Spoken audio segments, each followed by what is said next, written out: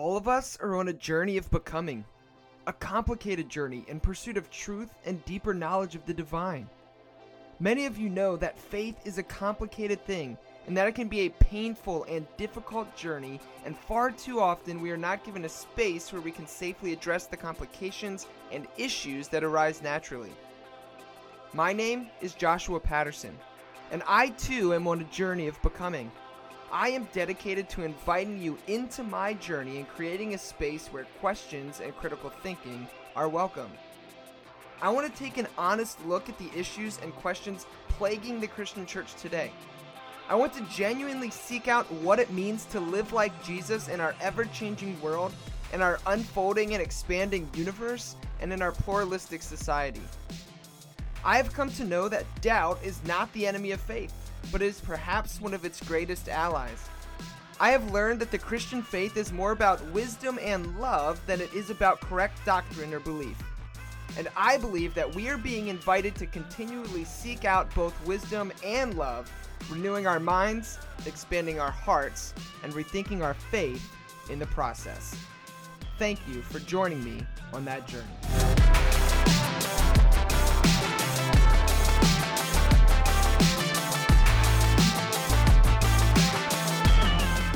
All right, welcome to another episode of the Rethinking Faith podcast. As always, I am your host, Josh Patterson, and with me today is my friend, Ariel, aka Trans Regret Snoopy. And maybe you're asking yourself, wait a minute, Josh, do you mean the Trans Regret Snoopy, as in the Trans Regret Snoopy who also presents the Bible? And the answer is yes. They are here and we're going to hang out. Thank you. How's that for an introduction? I've been working on my introductions. Wonderful. Yeah. Felt like there was a drum roll going that whole time. That was really good. I feel very welcomed here. Oh, sweet. Well, yeah, I've been trying to work on my welcomes. And so there, I just wrote out my first thought out welcome of a guest. So there we go. Thank you. Thank you. The musings of Josh on Sunday mornings. All right. So, again, welcome. Listeners, you may not know this, but I had the privilege of hanging out on the Trans Regret Snoopy podcast a little while back. And we've been trying to do another episode together for Rethinking Faith. And today is the day that that's happening. Yes. Yeah. And so if you wouldn't mind, could you just, for people who are not familiar with you or your podcast, just give us a little bit of background information about who you are, and maybe tell us about your podcast a bit? Absolutely. Yeah. So like you said, my name is Ariel. I do a podcast called Trans Regret Snoopy Presents the Bible. It's a Bible study podcast primarily. I used to kind of say it's a Bible podcast, not a Christian podcast, but with the way that my own faith has grown and changed, it's kind of become a Christian podcast as much as it is a Bible podcast. I try to approach the Bible with reverence, and I really delight in being able to read it and analyze it. But we also challenge Scripture, and we come up against it, and we think about what its context is in our world today, and how it affects us as people of varying backgrounds and varying even faith traditions. Looking at Scripture as not just a way that we can embolden ourselves in our faith, but a way that we can live better today and treat each other better and just be better people. I've had the privilege of having all kinds of amazing people on the show, from podcasters like yourself and personal friends to musicians and writers, and it's just been a real joy. I just absolutely love doing it. Awesome. Well, I also would say too, it's probably definitely my favorite Bible podcast. As somebody that has a very difficult time, if I'm honest, reading the Bible, I really enjoy it. And I think, like I was joking around, I did an episode a little while ago with an Old Testament scholar, former professor of mine, Eric Seibert, and I told him that I enjoy reading about the Bible more than I do reading the Bible. It's I like studying the Bible, but I don't know what to actually do with the Bible. That makes sense. I'm what is this book and what do I do with it? So Yeah, I mean, and that's where we talked a little bit about before we started recording about the about different translations and how they sort of approach scripture and how they inform us and how to read it and how we can interpret things differently based on what we're pulling from these translations. But it's true of so many people that they're good Christians, with stars around the phrase, but they have trouble engaging. They have trouble coming to the scripture with an open mind and being able to read it in a way that allows you to engage with it and not just let it kind of wash over you. Like you want to swim in it. You don't want to just get soaked. yeah, yeah, for sure. I like that. And it reminds me too, I was recently talking to a friend of mine, Gabe Gordon, and we were talking about um reading the Bible and such, and he was pointing out, I was like, yeah, well, like, it's like a relatively like newer idea within church history that like we should like sit down and read our Bibles by Yeah. ourselves. And Mm-hmm. like that's fine, like people do that. I'm not against that, but he was talking about like how, for the overwhelming majority of church history, it's been like this communal practice. And Yeah. so I think like doing a podcast like yours where you're actually like engaging with scripture in a communal way is really cool. And so like hopefully we can try to do that today, because basically I just want to steal the idea of what your podcast is and just do that, but on this podcast Love with it. you as the Love it. guest. I can't wait. No, honestly, I think we picked a really, really great bit of scripture to talk about today too, I think. Yeah, I think so. So the passage that we're gonna use, listeners, if you want to like grab a Bible and look it up or whatever, is going to be Colossians chapter 1, verses 15 through 20.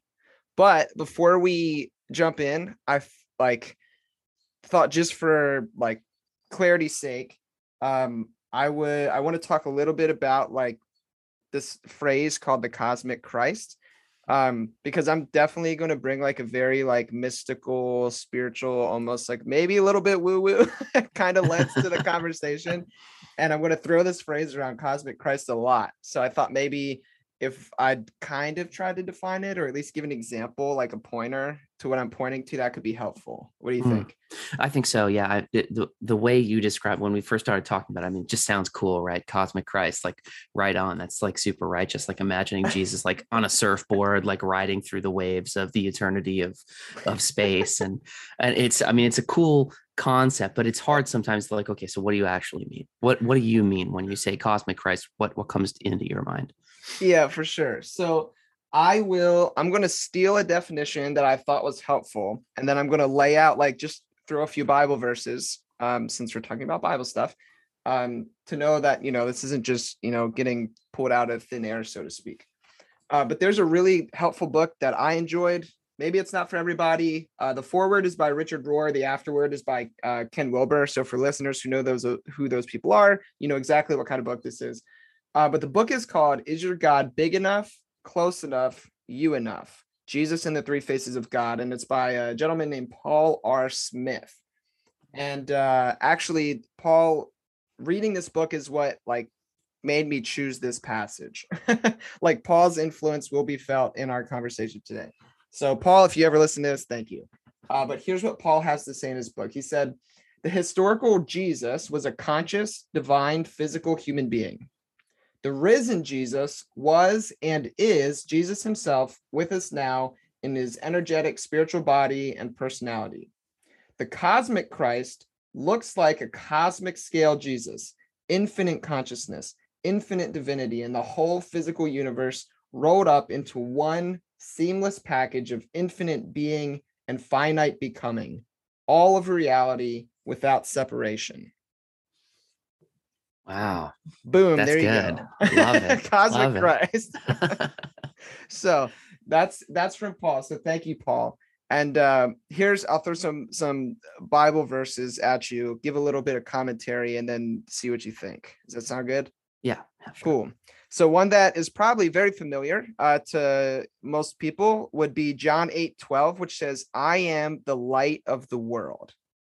And so John, the Gospel of John, is my favorite because it has like a very high Christology. And so here I see John as basically Jesus in this chapter, or in this verse from John, is speaking as the cosmic Christ, as what we'd refer to as the cosmic Christ. And the Greek word translated as world in this verse is the word cosmos, or what we say cosmos, which is a reference to the entire universe, literally everything.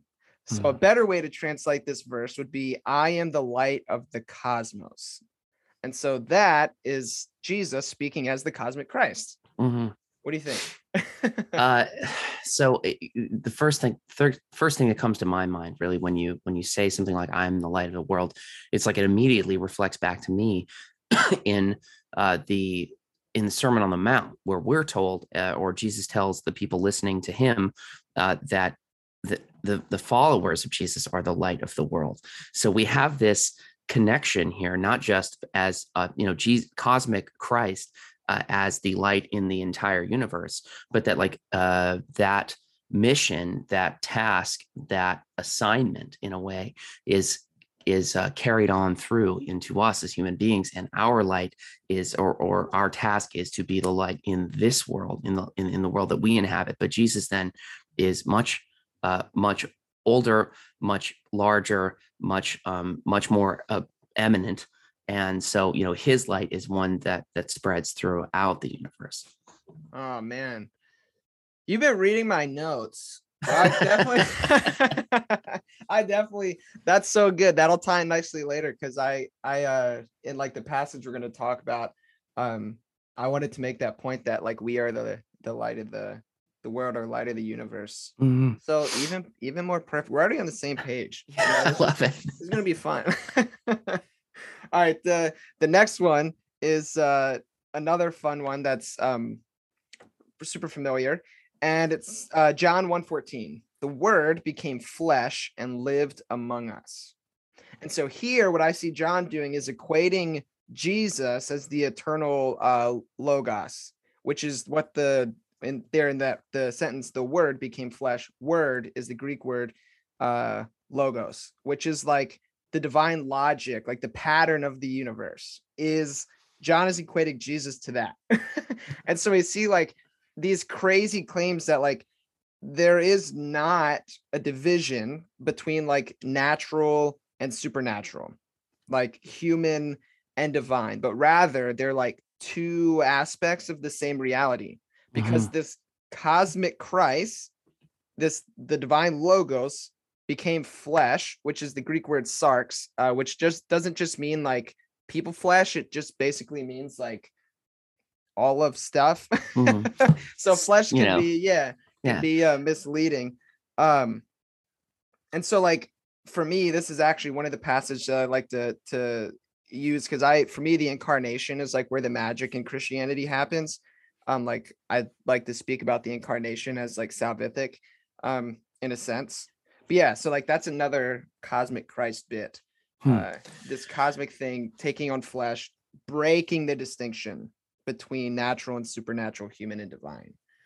The idea of Jesus as the word, or the wisdom, has always fascinated me. That the divine logic, that it comes through Christ, because of a couple of reasons. I've always tried to wrestle in my mind with this notion that God can learn, because for so much of my life, and I think most people that grew up in the church, or had sort of a more traditional Christian education, is that God is unchanging, that God is eternal, that God is all-knowing, all-seeing, all-powerful, and that everything has already been mapped out and everything's already been planned out. Now, that's a notion that has lost its charm for me. I think as I get older and I try to mature, not just as a person, but in faith, I really have a hard time seeing reading scripture and seeing a God that doesn't learn, that isn't changing.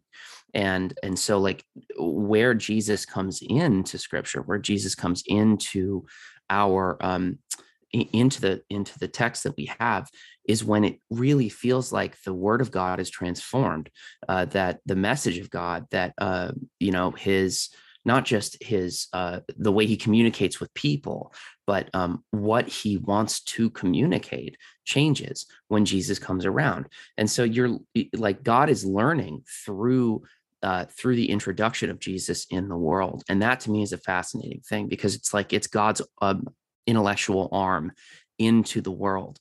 is sending Jesus down. But there's another reason why this notion really interests me, and it's because of the character of Lady Wisdom in the Proverbs, and because this wisdom is characterized in the Old Testament in a feminine way, and it's super, super fascinating to me that then John reintroduces this notion of God's wisdom, the wisdom that's with God from the beginning, as a man, as a human man, and gosh, is that ever challenging? I mean, it really, really brings up so many questions. Oh yeah, so many. And I love it because now this conversation just went like from cosmic Christ to like open and relational / process theology, which is fantastic. And yeah, and the wisdom stuff, like one of my favorite books that I've read in recent memory was The Wisdom Jesus by Cynthia Bourgeault. It is fantastic. Highly recommend it. But also this morning, even I'm reading like this new historic Jesus studies book that came out, and they were talking about like wisdom being manifested as like Sophia, like the Sophia wisdom of God or whatever, and then ascribing that to Jesus, which is again another really interesting thing Yeah. going on here. Yeah, so that's that's cool. Man, this is already so much fun. I never have fun talking, doing Bible study. This is great. All right, let's should be fun. It should always be fun. And that's the thing that, like, more than anything, not to plug my show again mid conversation, but to me it's like we can have fun when we talk about scripture. We can be challenged when we talk about scripture, and we can come up with new ideas when we talk about scripture. We don't need to just learn the same thing that we've been taught forever and ever. Like, and the Bible is a living document, and we can grow with it, and we can let it, not just let it be a source of wisdom and a source of edifying messages to tell us about the God that is full of love and full of forgiveness, but it can also, like, we can challenge it, we can push up against it, and that to me is just the best thing about Bible study. It should always be fun. If it's not fun, you're doing it wrong. You heard it here first. If it's not fun, you're doing it wrong. Most excellent. Well, here I have two more Bible verses, and then I'm going to get extra spicy and go outside of the canonical text and enter a naughty gospel known as the Gospel of Thomas. Okay. But so here we have one of my favorite verses, which is Hebrews 1:3, which says, Christ is the radiance of God's glory and the exact representation of God's very being, upholding the universe by a powerful word. And so for me, I love this verse because I read the Bible through the lens of Jesus.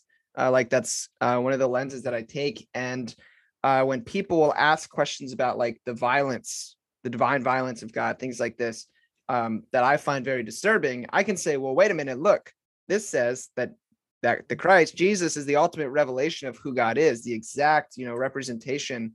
And so if God behaves in ways that doesn't look like Jesus, then they're mischaracterizing God. And maybe they're wrong, or they don't have the full revelation. And so I love that. And so this is just, again, saying Christ is the exact representation of God, which to me sounds like really good news. And that very being who is the exact representation of Christ, or of God rather, upholds the entire universe. And again, takes Jesus and makes cosmic. This is the thing that I think is the most amazing as far as messaging, spreading the gospel, evangelizing through Jesus, is that you can see how good God truly is.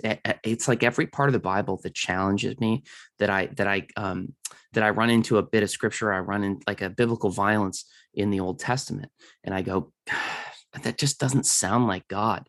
You see Jesus in the world, you see how Jesus behaves in the world and how he talks, and you might turn around and go, okay, well, maybe that actually wasn't God. And maybe that wasn't something that God actually did. Maybe that was humans trying to characterize their own fallen nature, their own violence, as an act of God, because they needed a justification for it. And biblical inerrant believers are gonna hate me for that. But I mean, honestly, that's, to me, it's so easy to see a God of love when you really just look through Jesus and into Jesus. Yeah, definitely 100%. And like I remember that idea, and then like starting to read read the Bible rather through the lens of Jesus, was the thing that like intellectually allowed me to believe in a God who is love. Mm. Because prior, like I didn't grow up being taught those kind of things. And, people always talked about like, oh, have a personal relationship with God. And I was like, well, that God sounds like an scary. asshole and is very scary. I can't do that. And so like in spirit, like with my spiritual director, like she was really trying to push me into like this more experiential knowledge of God. And I was afraid to do it. So like I've talked about before on my podcast, like the necessity of like moving from head to heart is something that I think a lot of us struggle with. And for me, things like that idea, open and relational theology, were the intellectual aspects that allowed me to believe in a God of love, that then opened me up to be willing to then seek that experiential knowledge. And that was huge for me.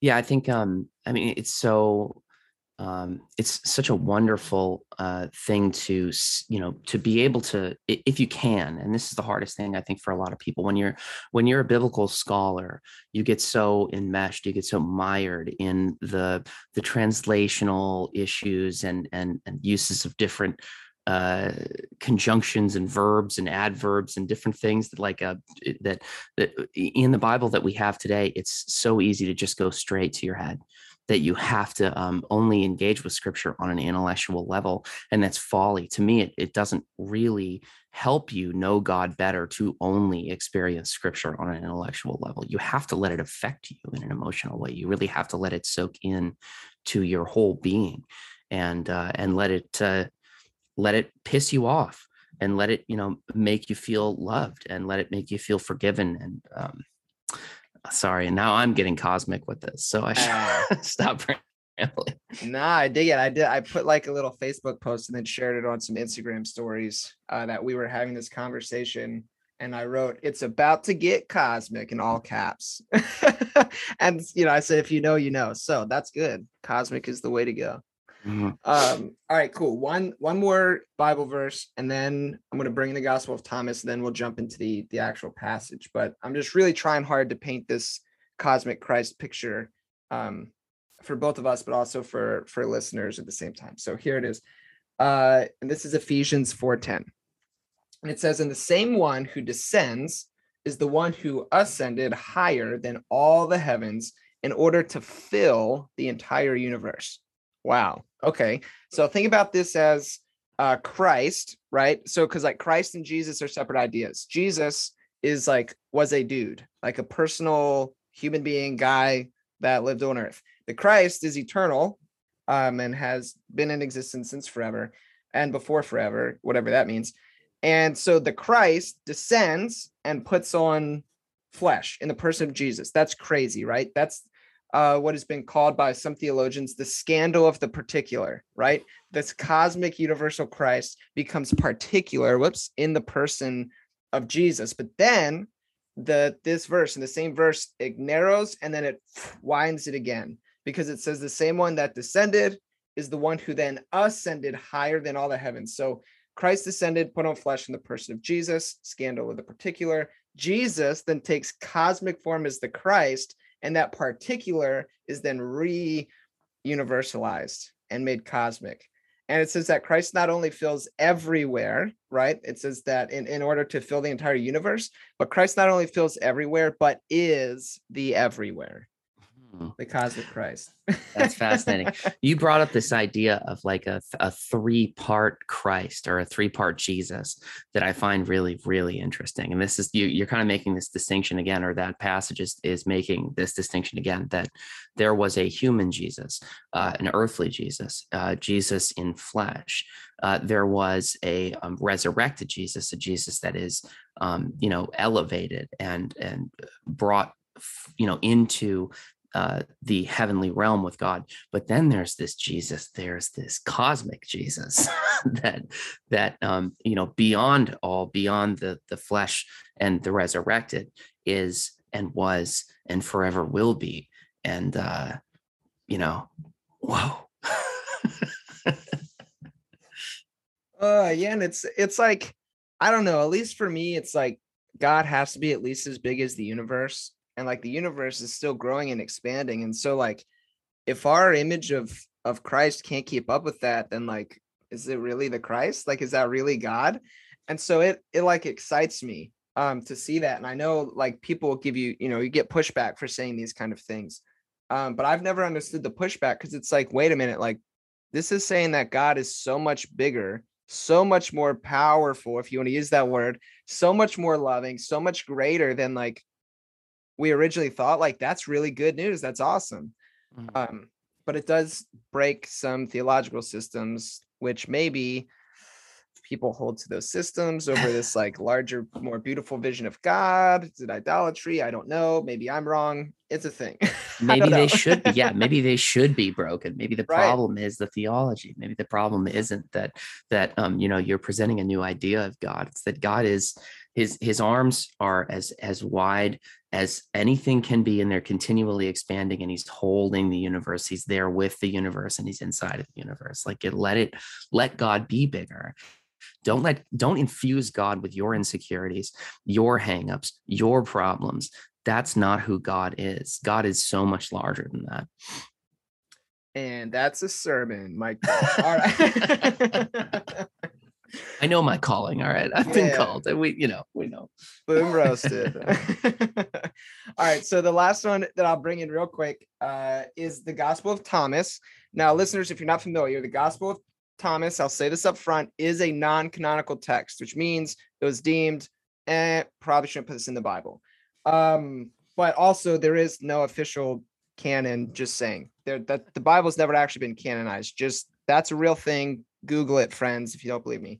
But the Gospel of Thomas is very unique in that it's mostly just like a collection of sayings that were attributed to Jesus. So it has like little to none like narrative or anything like that. It's just like boom, boom, boom, boom, boom. Here's these sayings. And like originally, when the Gospel of Thomas was like a physical copy was discovered, which was like in the 40s, I think, scholars kind of like deemed it to be like Gnostic because they thought it was like a later interpretation of Jesus. However, like further and continued research is actually pointing that to the idea that the Gospel of Thomas is actually very, very early and could perhaps contain some of the oldest authentically attested teachings of Jesus. So current scholarship on the Gospel of Thomas is saying, oh, actually, the Gospel of Thomas is at least as old as the Gospels, the four canonical Gospels, Matthew, Mark, Luke, John, if not older than them. Oh. So there's some interesting development stuff on the Gospel of Thomas, and that's all I'll say about it. But here is the saying. It's saying number 77. And it's Jesus speaking. He says, I am the light that is over all things. I am the all. From me, all came forth, and to me, all attained. Split a piece of wood, I am there. Lift up the stone, and you will find me there. And so this is pretty cool because nothing is more cosmic than the all, right? I am the all. Fantastic. And then basically like the cosmic is Christ is everywhere, is the everywhere, and is the source of everywhere all at once. So Gospel of Thomas.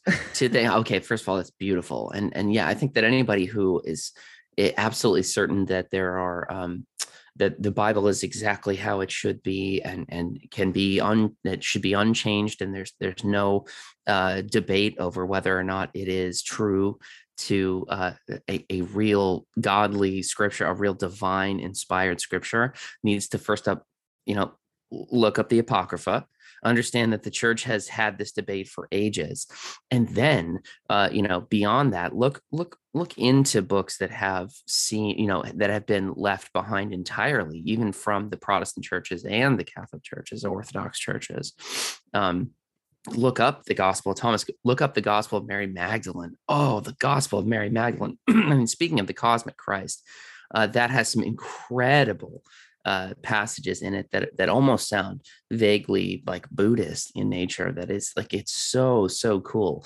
And you see uh, the more of these accounts of the times of, especially in the New Testament, there's all the Apocrypha is largely like like lumped in with like the Old Testament times, right? The Apocrypha is mostly things from the ancient Jewish literature, but there's a lot of New Testament books that kind of just got tossed. And some of them you'll read them and be like, okay, well, that's a little funny. I mean, that's like kind of weird. I don't know why anyone felt the need to write this.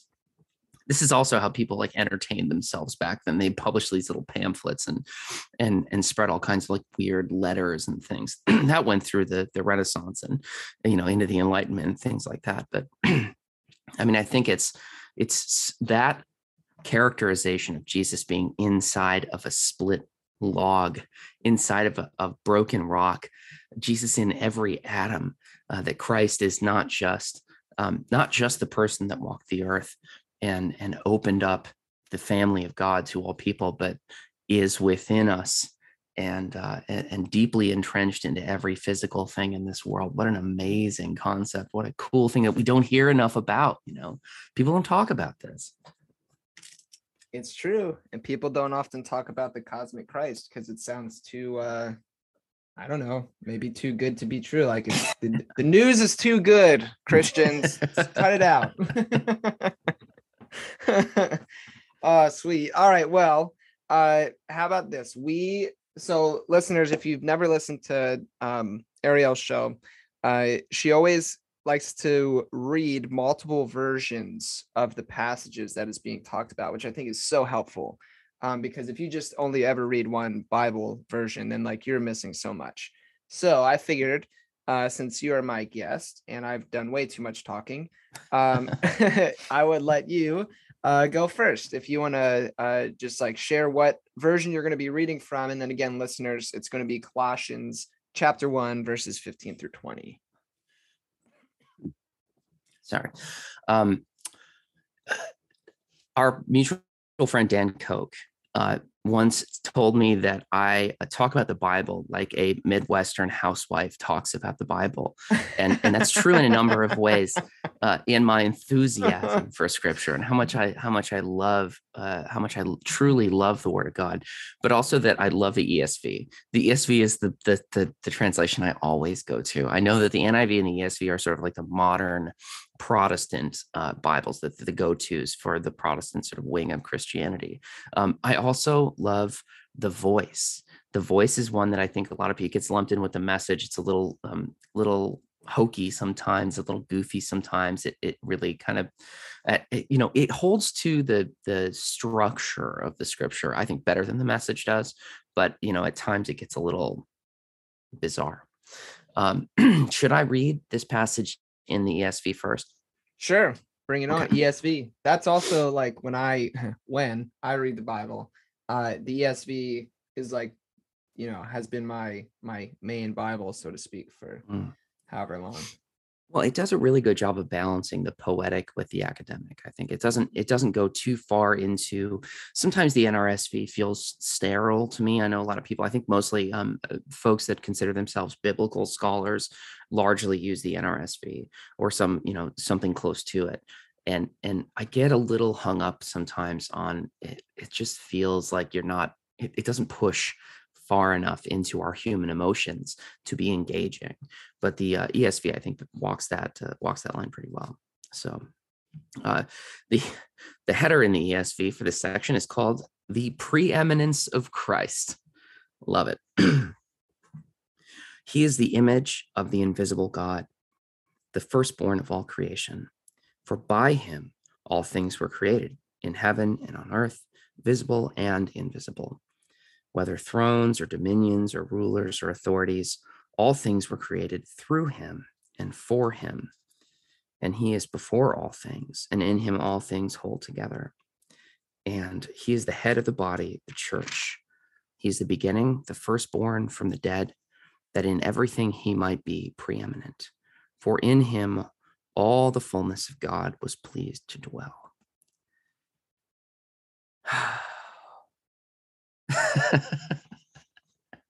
Just you ever read a passage like that and you have to just let it sink into you a little bit. You have to just let it go, go around in your mind, rattle around in your brain for a second. My first thought was the footnote on the word by in the ESV. I'm sure you caught this in your notes already, but there's a footnote here for the beginning of verse 16 that says, "For by him all things were created." The ESV makes sure to mention that some manuscripts say by is actually supposed to be in, and in the Greek that the original is supposed to be the word in, and the choice of using by seems very directed. It feels like they're trying to make a point by saying by, that Jesus was the one actively creating, not that creation was done through him or in him. That is a very different phrase, that in him all things were created versus by him. What do you think about that? Yeah, I have I have a section, like I went through and like kind of pulled out like key sentences in the passage to like kind of walk us through, but I have a point about that for sure, because I would much rather say for in Christ all things in heaven and earth were created, because it is vastly different. And it's interesting because you just pointed out something that's like, wait a minute, the people who translated our Bibles for us could have theological biases. That's a weird idea. And so I just think it's always important to point that out. I say that tongue in cheek, and like I know listeners know this, but for those who don't, it's so important to remember that every translation is also interpretation. But that's true of like all things. You can't read a newspaper without interpreting it. That's just the nature of what it means to be a person. We bring who we are to the table, and we can become aware of this fact and like aware of our biases, aware of these lenses that we have. However, it's impossible. So listeners, translation is interpretation, all of them, and they have different theological points that they try to make. Like the KJV has some very important theological, points it's trying to make. The ESV is like the favorite book of like Calvinistic Reformed Christians for a reason, because those translators are really big on Calvinism and determinism, and they, choose certain words on purpose. It's like, I think that's an important point. But yeah, I'm excited when we talk about that sentence, for in Christ all things in heaven and earth were created. I have some fun notes, or at least I think they're fun. So of the translations that you called for this podcast, what was your favorite as far as the different ones? Because you told me you had four that you were going to bring up here. Yeah, so I narrowed it to 3, and I was trying to ask myself that question, which one was my favorite, and I'm not sure, because I like different things about each one of them. So I have the Kingdom New Testament, which is N.T. Wright's translation, which N.T. Wright is like my favorite Bible scholar. And then I have the New Testament by David Bentley Hart, which I chose that one because I like it, and Hart is brilliant, but also N.T. Wright and Hart like both go back and forth, like telling each other why each other's translations suck. And and so I was like, why not bring both? Like, let's bring the paradox to the table. And then I brought the First Nations version, which has been my most favorite version of the Bible to read, again, when I read the Bible, just because it resonates with me on a very deep, like spiritual level. But I'm not sure if any of them say by or in. I don't remember. So it'd be interesting to see. Yeah, when I read the thing that surprised me was that, like I said, I like The Voice. The Message is much more popular as far as contemporary English translations go. The Message is usually lumped in with sort of this pseudo-conservative kind of new Protestantism, evangelicalism that is, it's very approachable and it's very down to earth, but it also, there's a lot of reverb in the music, and they use fog machines and stuff like that, right? What I found really interesting was that the voice says in or by, but the message actually says in. I'm going to read the voice really quick, and then I want to pop over to the message. The voice says, "He is the exact image of the invisible God, the firstborn of creation, the eternal. It was by him that everything was created, the heavens, the earth, all things within and upon them, all things seen and unseen, thrones and dominions, spiritual powers and authorities." So that one's pretty close, actually, to the ESV. The message uses a lot of sort of building up before it actually opts for in rather than by, because again, I think it's theologically sending a very specific message. And I think the Message translation was trying very hard to say, don't misunderstand what we're saying here, but it wasn't Jesus specifically that was doing the creating, which I think is challenging, I think, for a lot of people. So it says in the Message, we look at this sun and see the God who cannot be seen. We look at this sun and see God's original purpose in everything created. For everything, absolutely everything, above and below, visible and invisible, rank after rank after rank of angels, everything got started in him and finds its purpose in him, not by him. I dig it. And so I just looked, and maybe this was like a subconscious choice. All three of my two of them, N.T. Wright and the First Nations version, use in. Interesting. And David Bentley Hart doesn't use in or by. He uses the word through, which I think, and this is me being, completely biased, but that lends itself more, in my opinion, to in than by. To go through, through Jesus, in Jesus. Cool. Well, the use of through, I think, is consistent with what happens later on in this passage too. They say through too. So that actually makes sense. Of course, I side with David Bentley Hart, like I always do. I mean, the guy's he's incredible. I love N.T. Wright, love him to death. And he actually has, speaking of podcasts, he does a great podcast called Ask N.T. Wright Anything. And people can email their questions and he'll try to answer them as best he can. There's a fascinating one recently about cremation versus burial, and what is the preferred method of disposal of a human body in Christianity. And it was a really good listen, actually. But yeah, saying in and through portray a different version, I think, of creation than when you say by. I picture Jesus like his palms are open and everything is shooting out of, like, the world is shooting out of his palms, and he's just like holding them out like a Super Saiyan or something like that. Yeah, it almost has this depiction of like Jesus or Christ or God, whatever language you want to use, as like passively creating, almost, where it's like kind of separate from creation. Like God is out here somewhere, creation is like in front of God, and God is like, making things, like you're saying, like a Super Saiyan or something. Whereas the in has a more intimate and relational kind of connotation to it, where it's like, no, God's not like this like outside participant, but rather is like, and we're going to get into this, but like is like the generative principle in and through which things are, happening. So it's like very intimate and personal, relational, rather than like separate, like clock maker kind of vibes. This is the difference. I think these phrases aren't familiar to most people that aren't theologically inclined, but it's the difference here that we're talking about between theism and panentheism and pantheism, right? We're trying to create this image of God. Is God outside creating? Is he a clockmaker? Or is God inside? Or is God everything? And that passage you brought up from the Gospel of Thomas kind of has this pantheism vibe, that God is, and everything is, and God is within everything. Yeah, for sure. And like, I think actually there's a really, I think Tripp Fuller did a really good episode recently where he talked, goodness, I feel bad because I remember the guy's name. Dang it. But anyway, he interviewed like the head of like the Process Theology organization thing. and they talked about different forms of panentheism and why like process panentheism is like, you know, by far superior. So that's a lot of fun. So if you want to become more inclined with that kind of language, listeners, go check that out.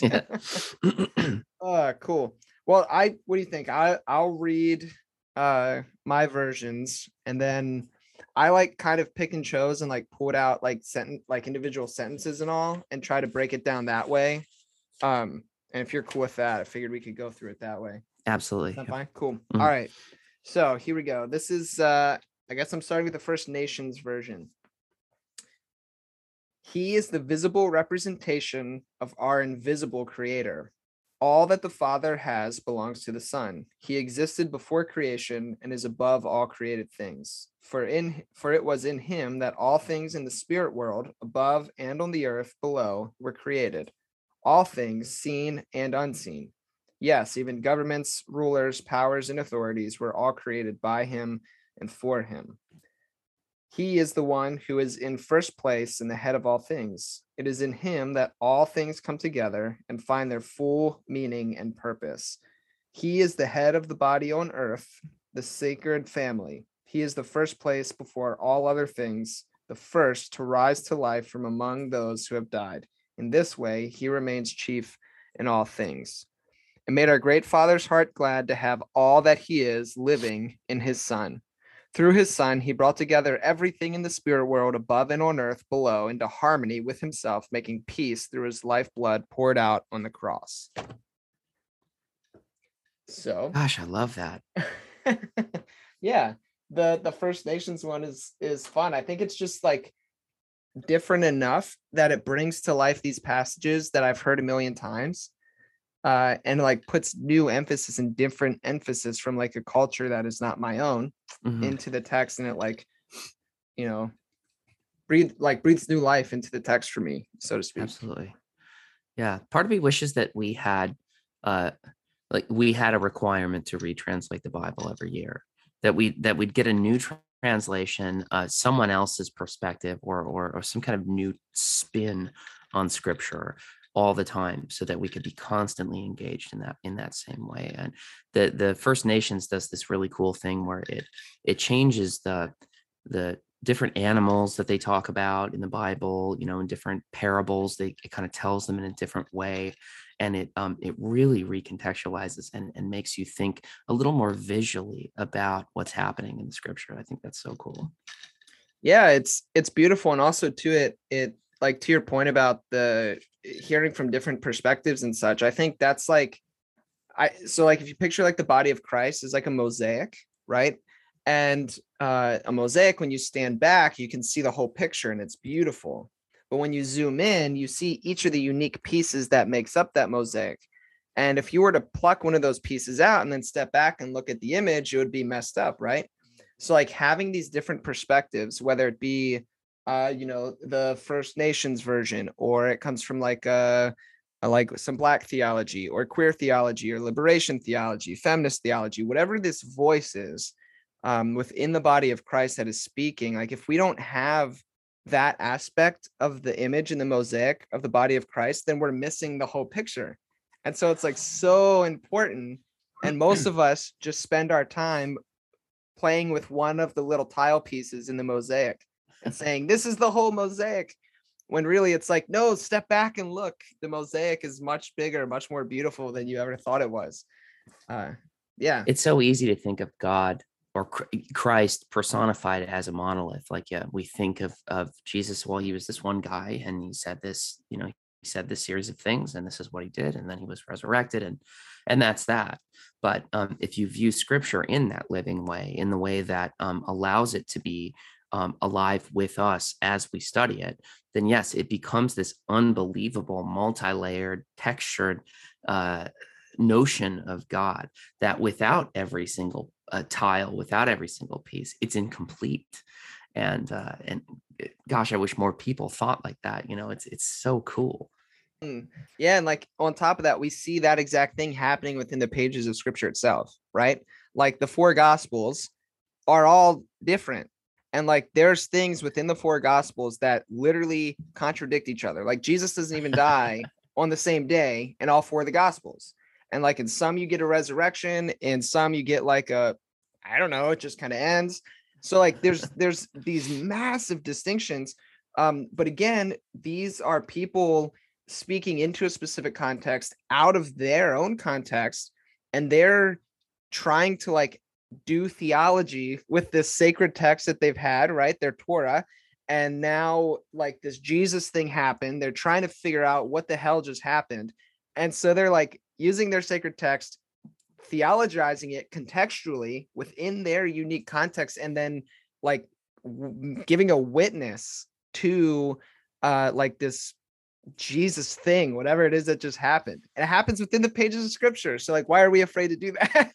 I don't know. If the church is the body of Christ in the world, if we are the continuing representation and mission of God's good word on earth, then we have to include everyone's voice. We have to include all these different people. It's not one denomination's opinion of scripture. It is all of the little freaks and weirdos and all the different people that make up the people that believe that Christ is Lord, that Jesus is King.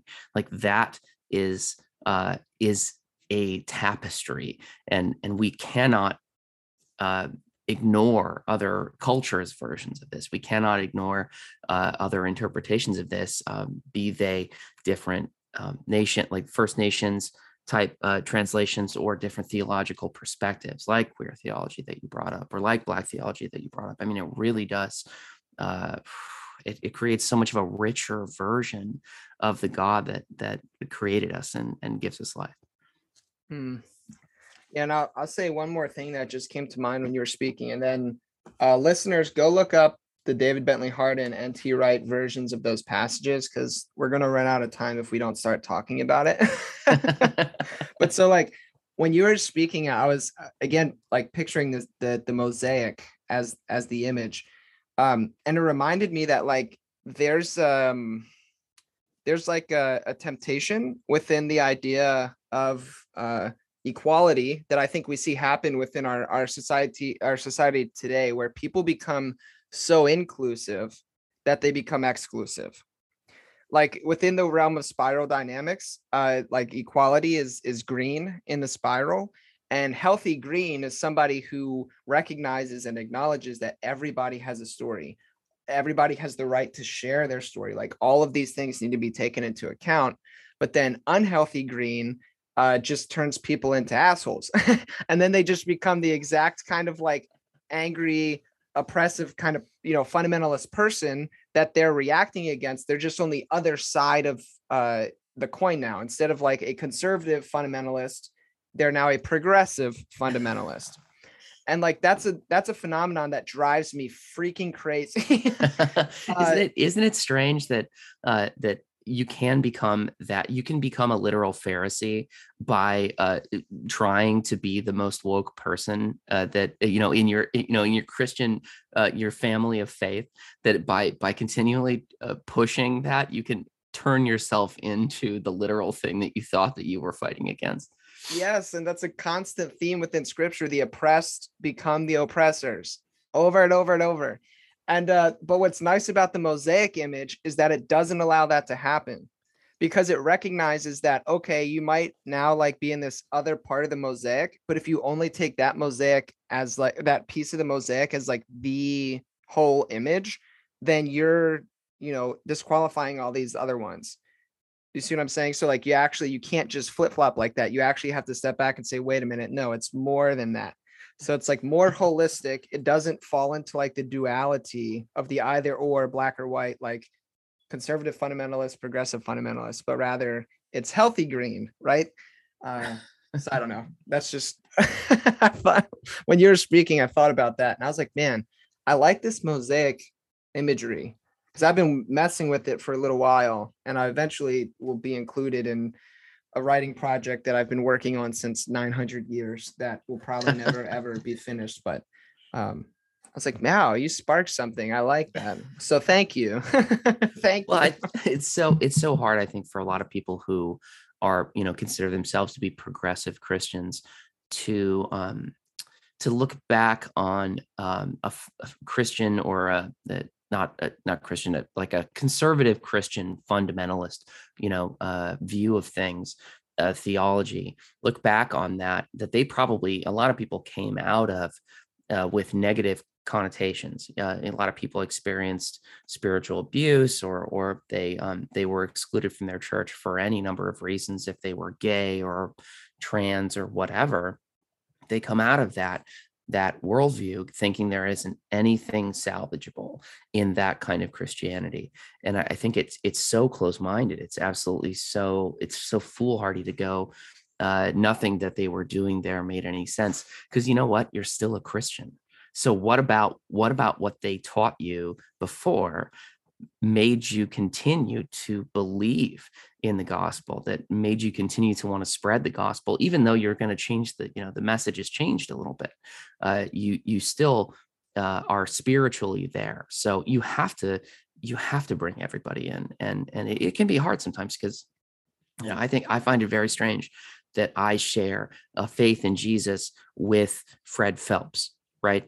My belief in Jesus as the Son of God, as the risen Messiah, is shared by people who absolutely want nothing to do with me, that don't even want me to exist, that think I will be cast into the lake of fire forever.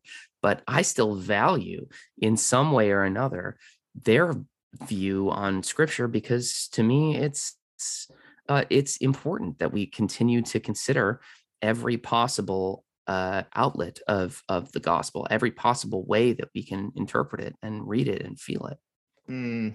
Yeah, the man, the wisdom and beauty that is contained in what you just said is just so profound. And I think it's so important. It's like it again, to not to bring it back to spiral dynamics, but there are people who take the spiral and use it as a way to say, like, oh, look at me, I'm in a higher level of consciousness or something like that. But those are people who actually fundamentally misunderstand the spiral, and they're not as high, so to speak, on the spiral as they think. Because what you're talking about is like this ability to be able to transcend and include things from our past. Because the way in spiral dynamics that it works is like the color, so to speak, that like these more like fundamentalist conservative Christians are in is called stage blue. Whereas like the progressive Christians tend to be in stage green. And there's another stage in between that, which is stage orange, which introduces like things like logic and stuff like that, but and like science and whatever. And so they're like constantly talking past one another. But a healthy person would recognize that all of the stages within the spiral exist within us, all of them. They're not like, you're not just green all the way green. Like green might be your Rob Bell calls it like your like center of gravity currently, but all of those spaces, including beige, the most primitive version, which is like survival, eat food and take a shit when you have to, like that's beige, like that exists within you still. And there's healthy ways to live that out and unhealthy ways. And so the health is recognizing exactly what you just said. And also like the humility that it takes to be able to say, like, the people that literally hate me, I'm still connected with them through this mutual trust in this person called Jesus of Nazareth. Like that is just like mind blowing. Like that's awesome. Just like drop, like stop the podcast. We're done. Like, all right, tithes and offering. Who wants to be saved? Let's get out of here. There we go. Well, I mean, it's interesting that you bring up this notion of like what's where you were born into, the things that you experience, and then how you can grow and change and become something else. Because I think it actually speaks to the passage that we're talking about today, that Jesus, being there with God from the beginning, as we see in John, that Jesus was, then Jesus was, and then Jesus was again. That Jesus was part of the Old Testament scripture, that the things that we see in the Old Testament that seem so drastically different from what Jesus lived and expressed while he was here on earth in his physical body. And then again, we see in things like Revelation how Jesus continued to, I don't know what color Jesus was in the Old Testament and what color Jesus was when he was in flesh, and what color Jesus was when he had a sword coming out of his mouth, right? But the this notion that like all of this is within us, and all of it is within God, that we are built not as the sort of entity that switches on a whim, that snap your fingers and you're different, that it actually all informs us from the beginning until the end. It's all a part of us. It is all it's a cosmos within our person that we build our faith upon. I think that's so cool. Nailed it. Oh yes, I love that phrase, a cosmos within our person. That sounds, one, very cosmic Christy of you, but also it sounds very Buddhist of you. I like that, cosmos within our own person. I'm writing that down. You can use it in the book if you want to. There we go. And I will quote you. You just have to tell me how you want to be quoted. Prince regrets Snoopy told me one time. Love it. Love it. Love it. Love it. All right. So we're already pushing our time limit, so forgive me. But what I tried to do was break this passage down into like sentences that I thought were like important ideas. And then I don't know what you would rather do. Either I can give the sentence and share my thoughts, and then you can share your thoughts, or I can give the sentence, you can go first, and then I can say stuff. What do you prefer? Well, first, and you can cut this out if you want, but we can go a little over time if you want to. This has been an awesome conversation, so I'm having a really good time. So cool. don't worry. I don't want to go like too long, but definitely don't sweat if it like hit 1:30 and we like all right, we have to go. Cool. I think what I would prefer to do is go line by line. I think that to me is the easiest way to say, okay, here's what we take of this, here's what we take of this, and then when you get to the end, then you kind of wrap it all up. You create a tapestry, like we've been talking about. You take all of those interpretations and you let them fold into each other. Nice. All right, cool. Well, let's go for it then. I'll let's see. I will read from David Bentley Hart's version. And so I'll read the line and like basically like the key phrase that I took away from it. And then do you want to jump on it first and then I can share my thoughts, or do you want me to do the first verse? So let's see, because the first line I wrote down is Christ is the image of the invisible God. But like the first verse you say is like, who is the image of the invisible God, firstborn of all creation? But I separated, like in my notes, Christ is the image of the invisible God and firstborn of all creation. Two very different things, I think. Right. Important to note. I think we can address both of these things kind of in the same conversation, though. Sure. Let's make it happen. Being the image of the invisible God, you are saying that, if there is a personification of God on earth, that it would be in Jesus, which really more than anything makes me go, okay, what did he look like? What did this guy look like? I mean, I feel like he was, obviously Jesus was very charismatic.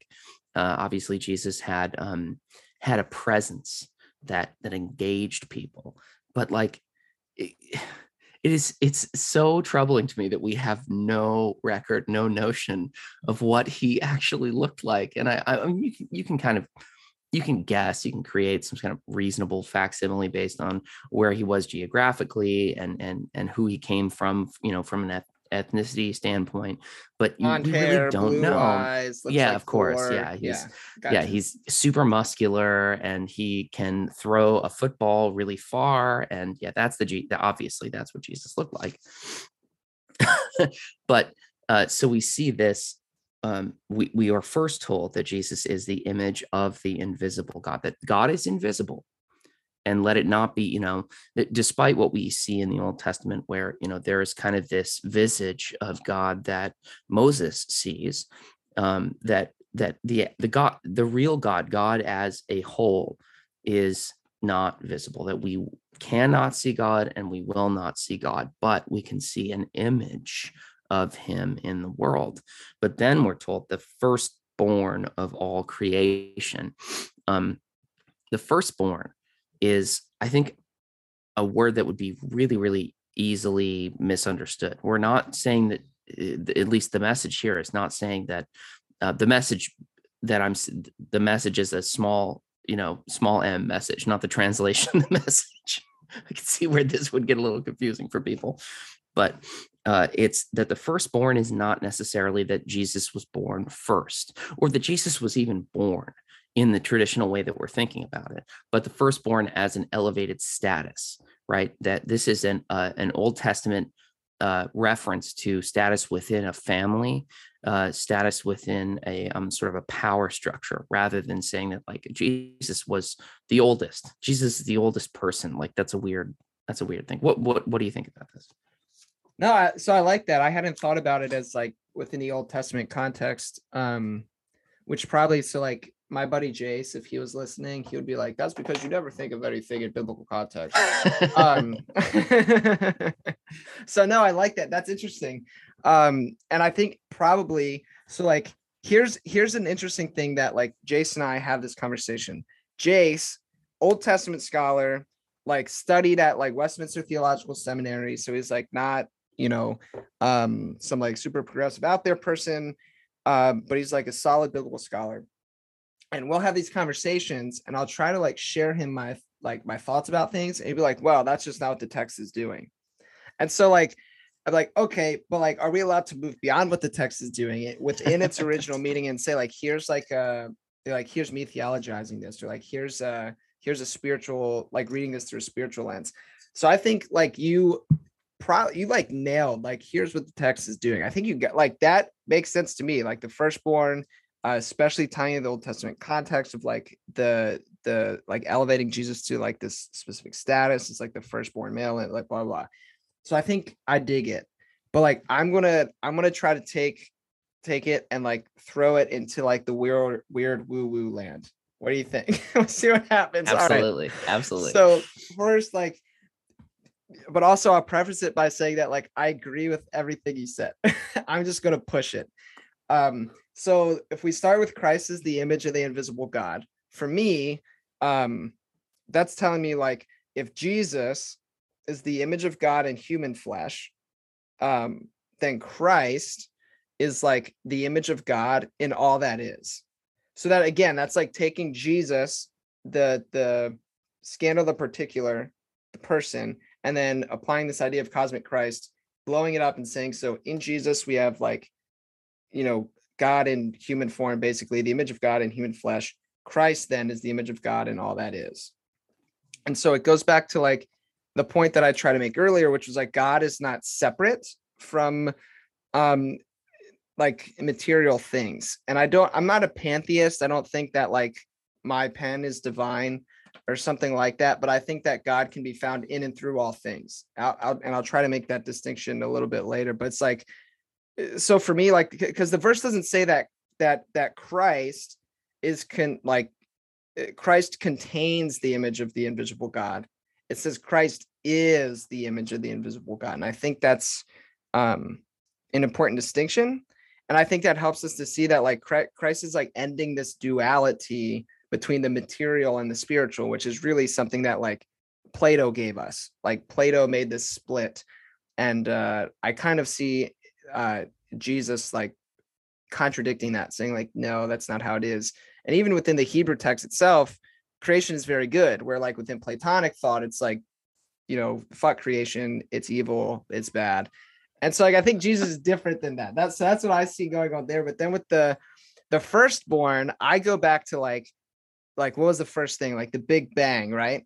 And like, so for me, the firstborn of all creation is like within the Big Bang, it's like God choosing to reveal God's self.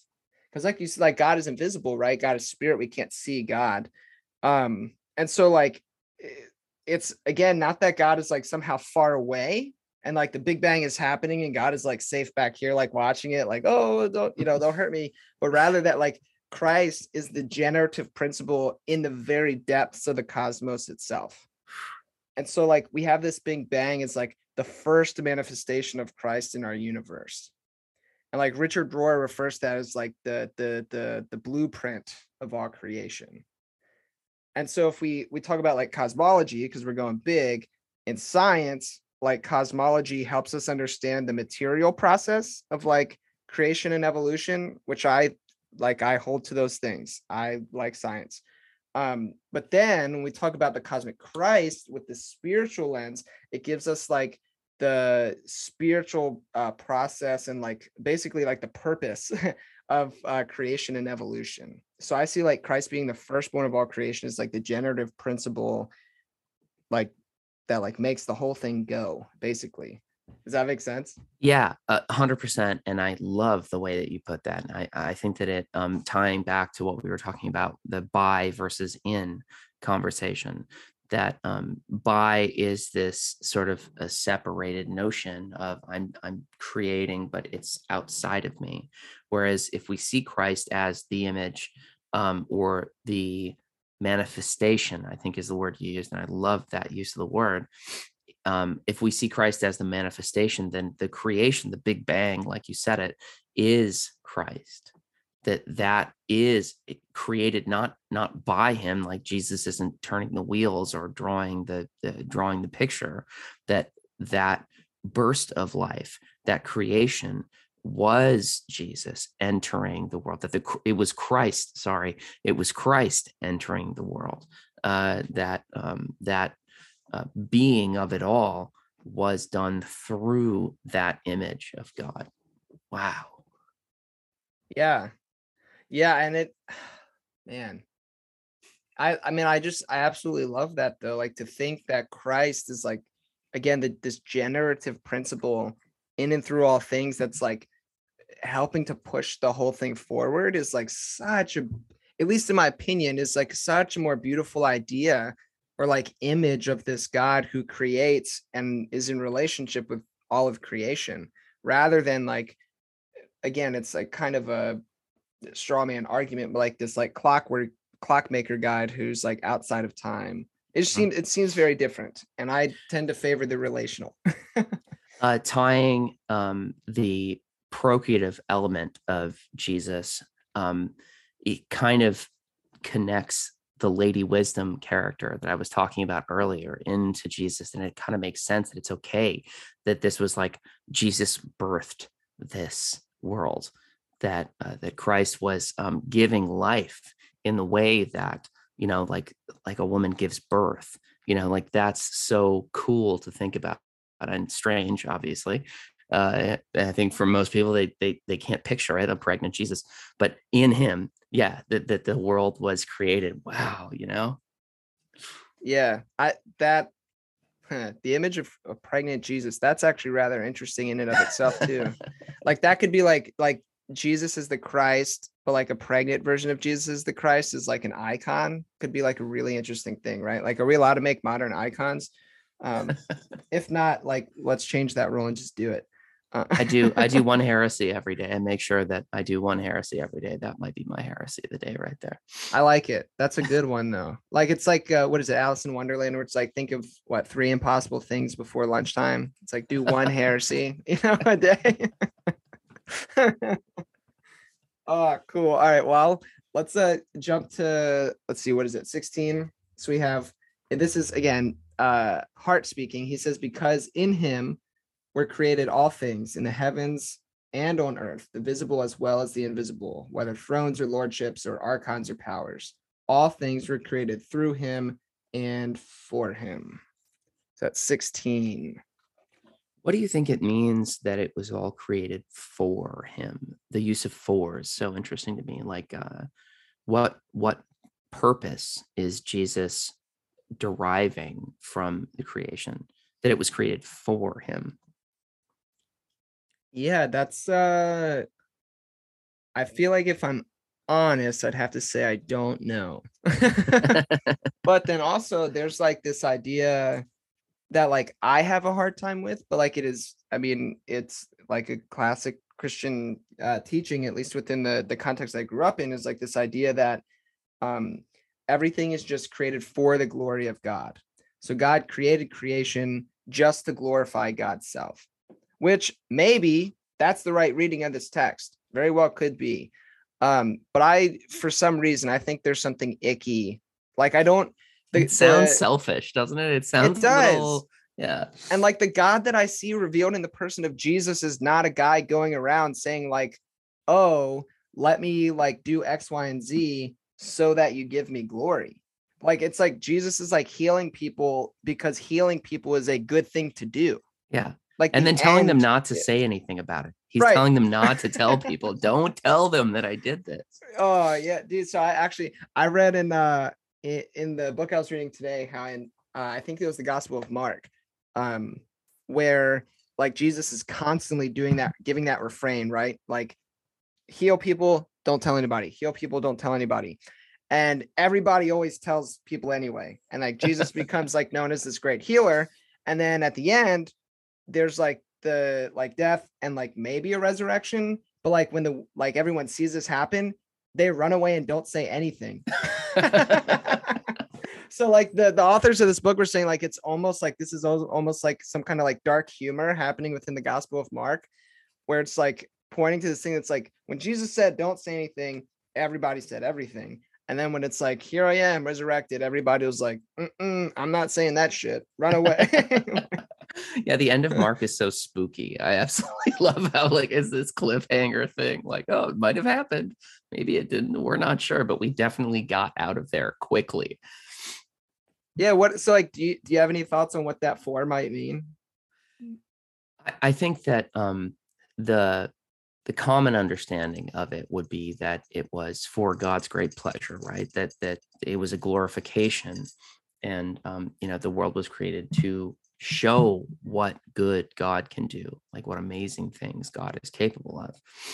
I find it more interesting to read it as the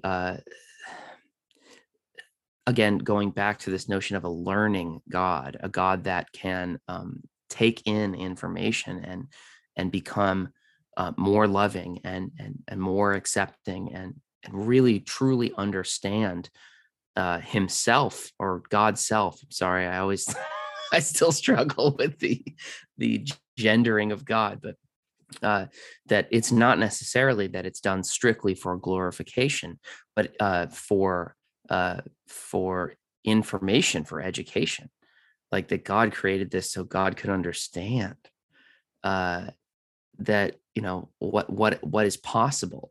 It's like God is challenging God by creating. What a cool notion! What a great thing to think of God wanting to learn. That to me is so compelling. That's super compelling. Like, so it's like for basically like for relationship, like for Yeah, God's own, to use Trip Fuller's phrase, for God's own divine self-investment. in Uh, self-investment. Oh, I love that. Divine self-investment. Love it. Yeah, that's Trip Fuller.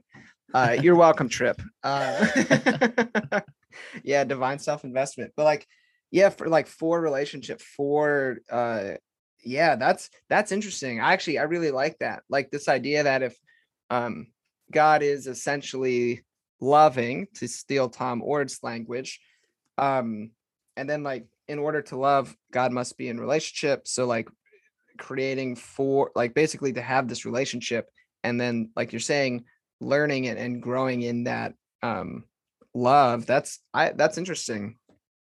I like that a I mean, it's lot better certainly than like, hey, I did it because I think I'm the shit. Like I think that's I think it's way better. look look what I could, like, God is like Stewart from Mad TV. Like, look what I can do. But yeah, look what I can do. Yeah, that's a classic reference. Well done.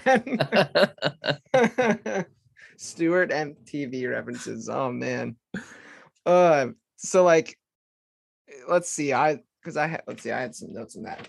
For in Christ, all things in heaven and earth were created, and things visible and invisible. So the like for in Christ, which I think is important, is like the idea that through Christ, through the cosmic Christ, who was and also is the plan and purpose of all creation, right? Like the blueprint. Heaven and earth was created. So like in and through that like blueprint, basically. And so like for me, if we get like in like quantum physics, the living web of life, or like the living web of love, like Christ is that living web of love from which all things emerge. And again, it's like I've said it a million times, but like Christ is like the generative principle of love, creating, shaping, and loving all things, which then I think ties in nicely with your idea of like relationship, like creating for relationship to like grow basically and learn how to love. That's a form of glorification. I mean, it's not those two things aren't mutually exclusive. You don't have to say that it has to be one or the other. Like God is glorified by love. That God loving is a way of showing how much God can love, and that's kind of circular logic a little bit, but basically like God is not just learning and loving more, but showing how truly good and wise and true God is through that loving and that learning. You are well on your way to being an excellent process theologian. So good. Oh man, I think with the things visible and invisible, if it, again, like we think about it as like things that are visible as like material reality, and like things are invisible as like spiritual things. Like I think maybe visible, invisible, like I try to think of it that way. Which like also then alludes to Christ becoming the symbol for the whole of reality, which is like the way that Raymond like Ponecker, I think that's like his phrase is Christ becomes a symbol for the whole of reality, which is like the visible and the invisible like together, right? And like actually the dude that I quoted from earlier, Paul, he, and not the biblical Paul, a different Paul. He talks about actually like three aspects of reality: material reality, so like what we can see, the divine / spiritual reality, so visible, invisible, and then human reality, which he talks about like human consciousness. And he says that like the three actually compromise like one seamless, non-separable whole, and that like Christ is like the symbol for that. Which is really interesting. And then again, with the things visible and invisible, it goes back to that idea that I said earlier, where like Jesus rejects this Platonic idea that the material world is somehow evil, that it's a world that we have to be raptured from, right? Because Jesus affirms the Hebrew idea that creation, the world is good, that every human being carries the image of God.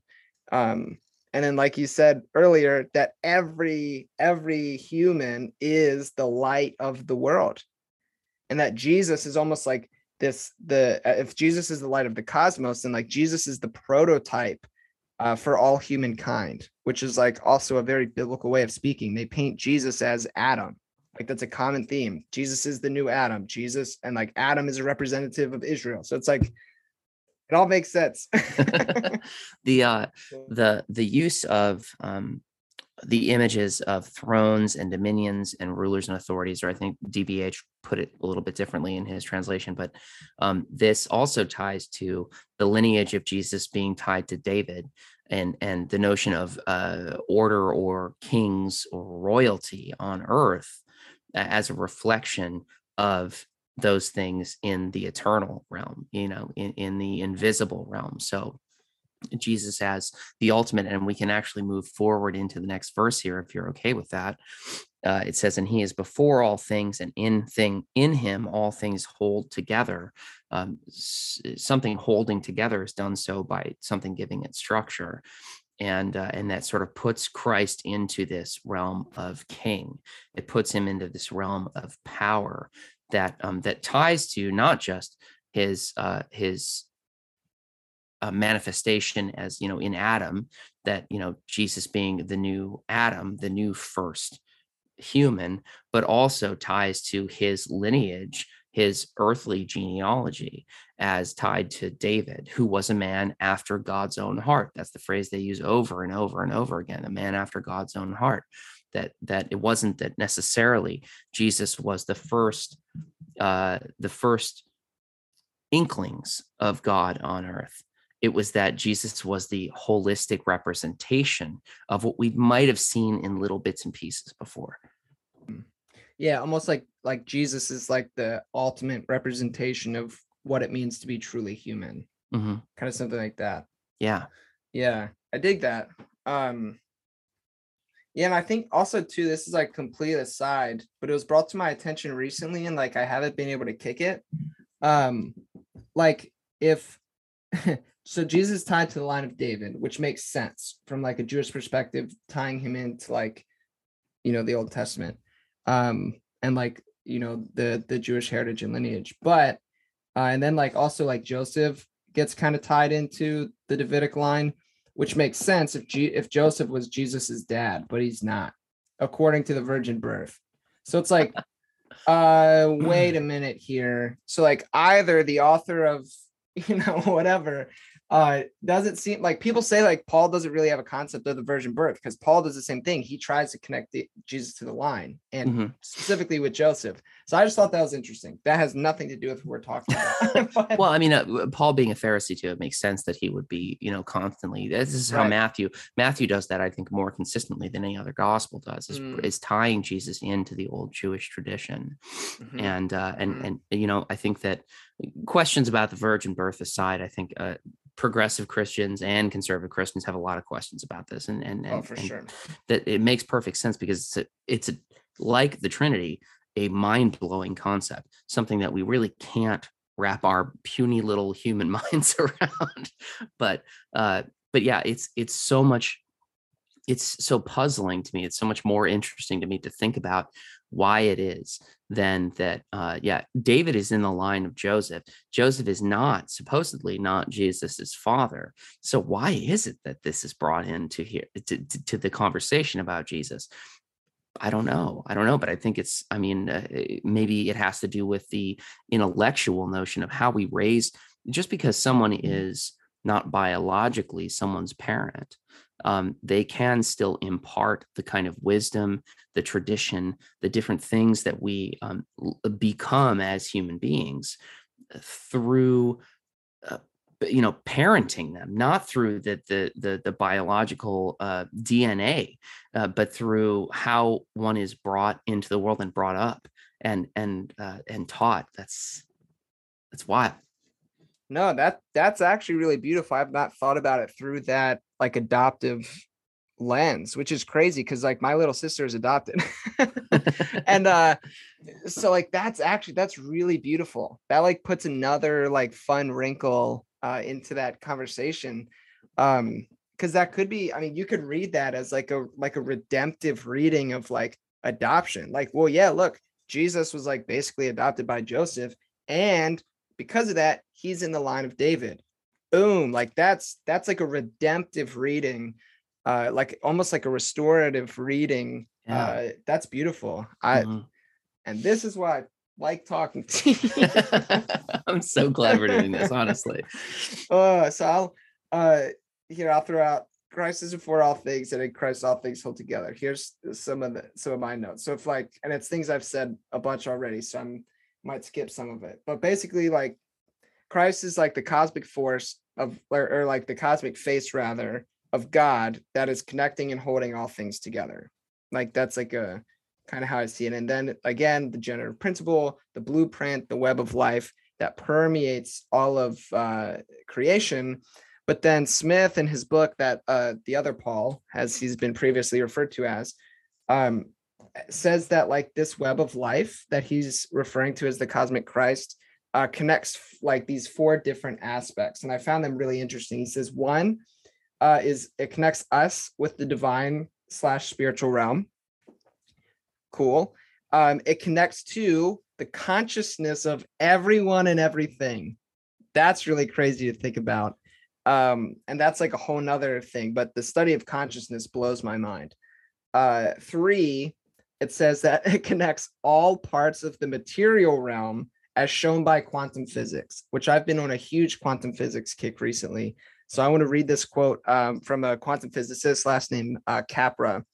And he says this. It says, a careful analysis of the process of observation in atomic physics has shown that the subatomic particles have no meaning as isolated entities, but can only be understood as interconnections between the preparation of an experiment and the subsequent measurement. Quantum theory thus reveals a basic oneness of the universe. It shows that we cannot decompose the world into independently existing smaller units. As we penetrate into matter, nature does not show us any isolated building blocks, but rather appears as a complicated web of relations between various parts of the whole. And Christ is that web that connects all of that shit. Oh, like a tapestry, like a like mosaic. A tapestry and a mosaic. Like exactly what we were talking about before, that the individuals are not creation, that it is the unity of all of the individual things that is creation. And you can't take that out of Jesus, that Jesus is that interconnectedness. Jesus is the thing that holds it all together. Boom. Like, that's so cool. And then he says that it again, that the Christ unites the three dimensions of reality, which we've talked about: divine and spiritual, the human consciousness, and the material physical. And that's just like, that's crazy to me. And it plays in nicely with this, like the Buddhist principle of interbeing, that like all things inter are. So like there's this parable that's like very common in Buddhism about a mountain. And whoever the speaker of the parable is says, before I meditated, I saw that the mountain was a mountain. During meditation, I saw that the mountain was not a mountain. After meditation, I saw that the mountain truly was a mountain. And so that gets at this Buddhist principle of interbeing, which is the idea that Josh is made up of a bunch of non-Josh parts and elements. And the same for Ariel. Ariel is made up of a bunch of non-Ariel elements, but all of those things together makes you who you are. That is the Josh experience. That is the Ariel experience. And so that mountain, when we look at it, all right, we see it's a mountain, but when we look deeply, we realize that mountain is made up of a whole bunch of non-mountain parts. But those non-mountain parts are exactly what make the mountain a mountain, which is why after we meditate, we can say, wow, that truly is a mountain. And like the cosmic Christ is like that. Oh, it's crazy. There's that old adage about seeing the forest for the trees, that a forest isn't a forest. A forest is a collection of trees. That existence is that collection.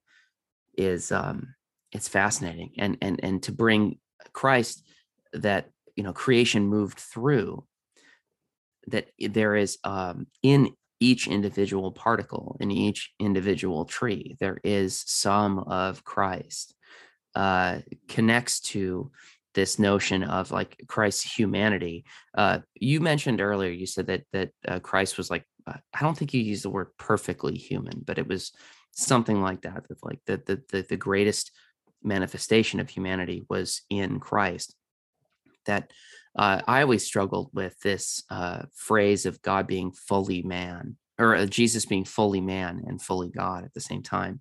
And if you think of it as then, instead of saying fully like in total, but fully as in its most truly manifested version, that is what Christ is in human form, is the best version of what it can be. Yeah, it's like this idea that like, because so people always say like, oh, when they do something dumb, they're like, oh, I'm just human. But like, it's actually like the opposite. It's like like sinning, whatever that means. And like I have an idea about what I think that means. That we'll get to in a second. But like sinning like doesn't make us human, it makes us less human. And like Jesus is the true human, like the ultimate way to be a human. But also like with what you were talking about, like that like weird, like, is Jesus God? Is he not? Is he both? Like what is it? um like one of the next lines, and I might have skipped a verse, so forgive me, but where it talks about, for in Christ all the fullness of God was pleased to dwell. Did I skip? I might have skipped something.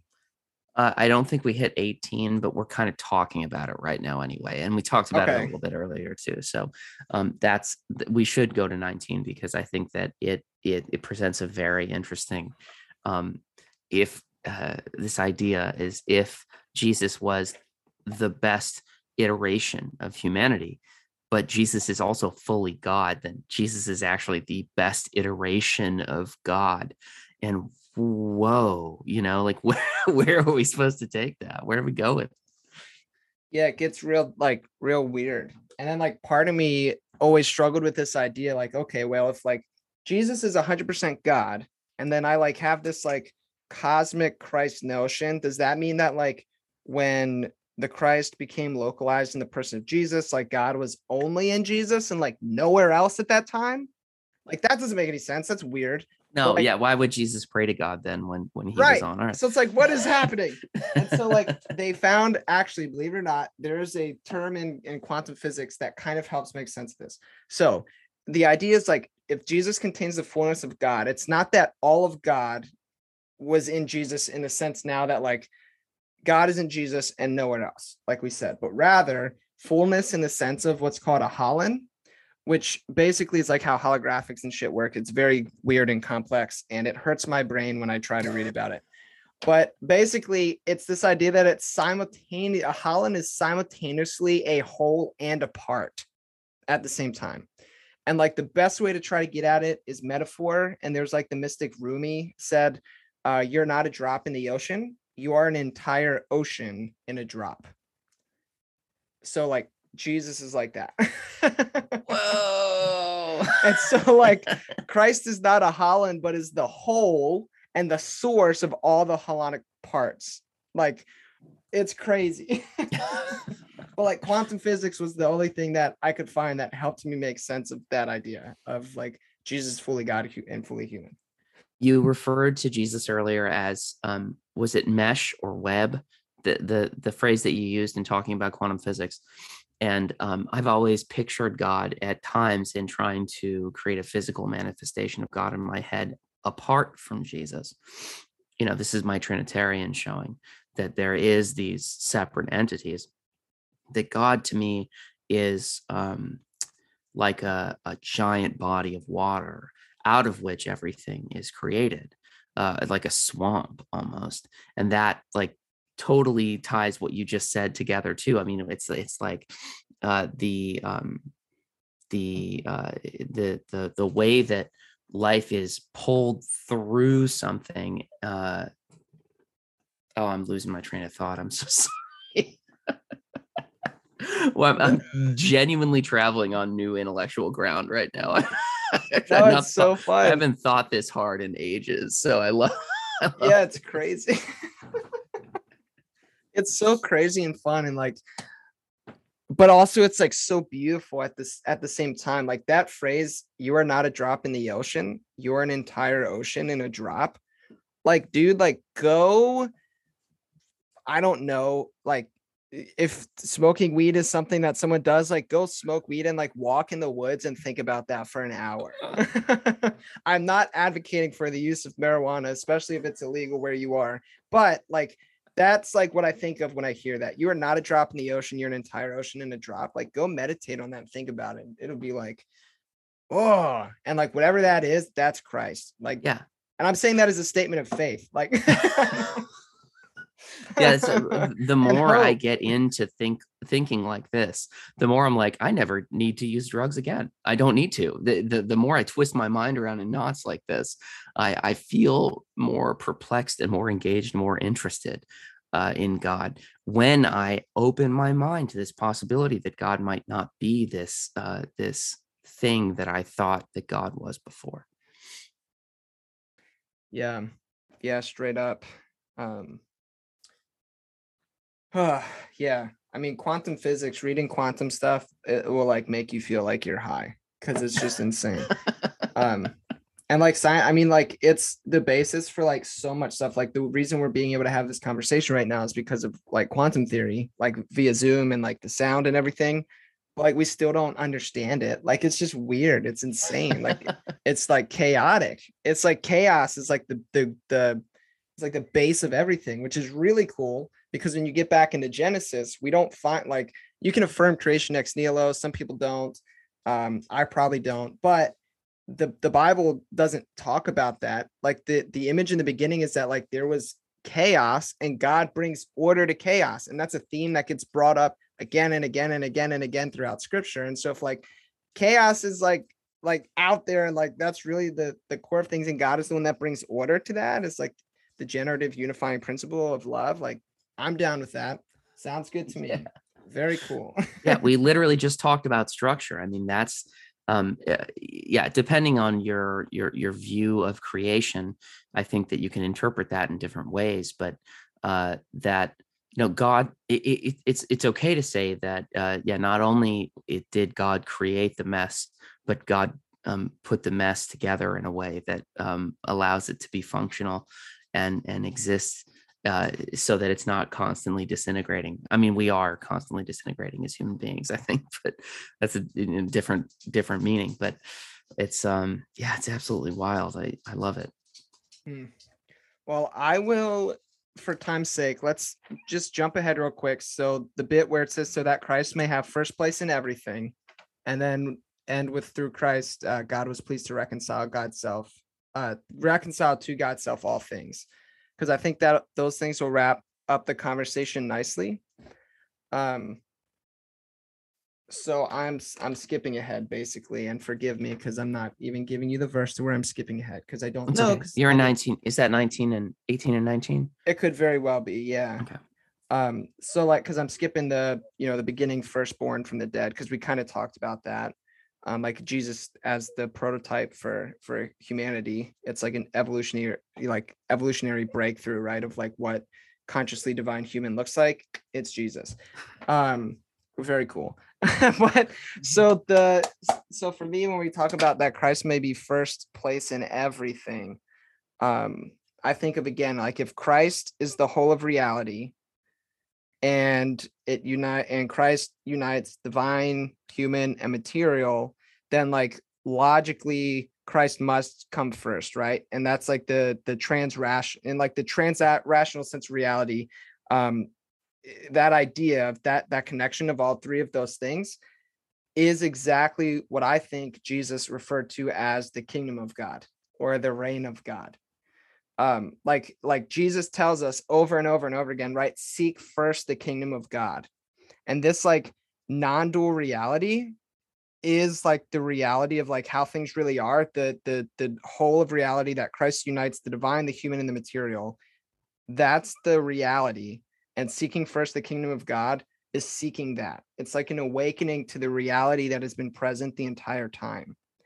And so then like when we have eyes to see, which again, like vision is a thing that's constant theme. Jesus is constantly healing blind so people can see.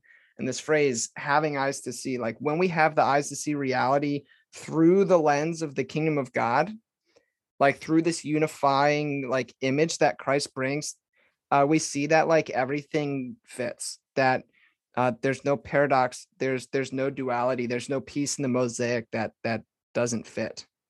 But in order to have that lens, you have to put Christ first. And that's what I think it means to put on the mind of Christ.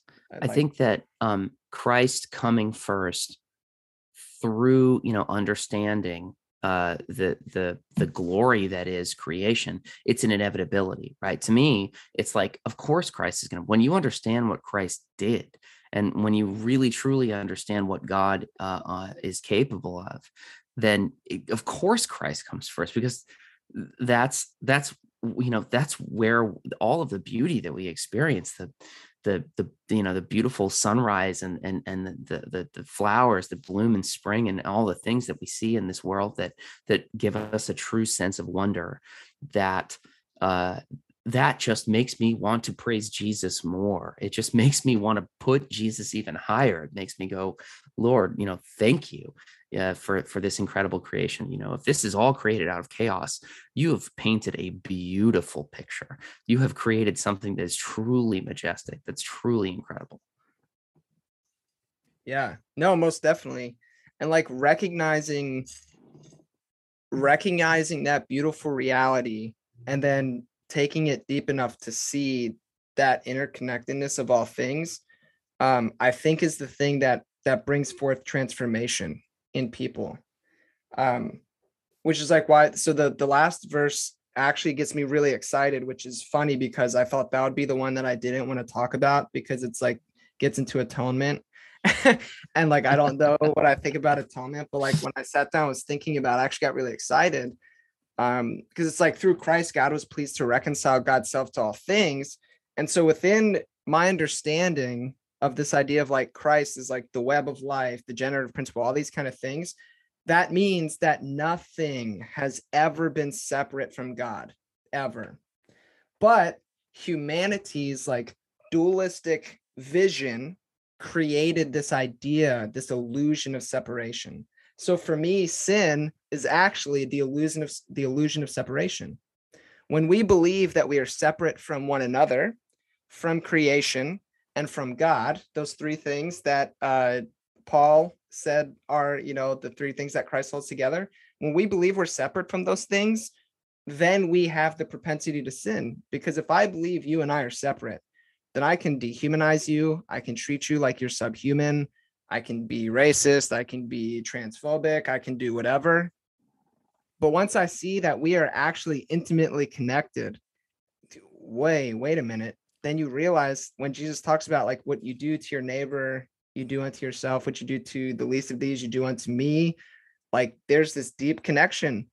And when we believe we're separate from God, then like, of course, we create all these like crazy evil images of God, and God becomes this like angry, vindictive person. And like when we believe we're separate from creation, we treat the earth exactly how we're treating it right now, sending it like ecological disaster. And yeah you see what I mean? Like, I think so we as human beings, when we think about giving, when we think about a sacrifice that we make of ourselves, the greatest sacrifice that a human being can make is to sacrifice their life, right? You can sacrifice all kinds of things. You can sacrifice money or time or feelings, emotional space, whatever.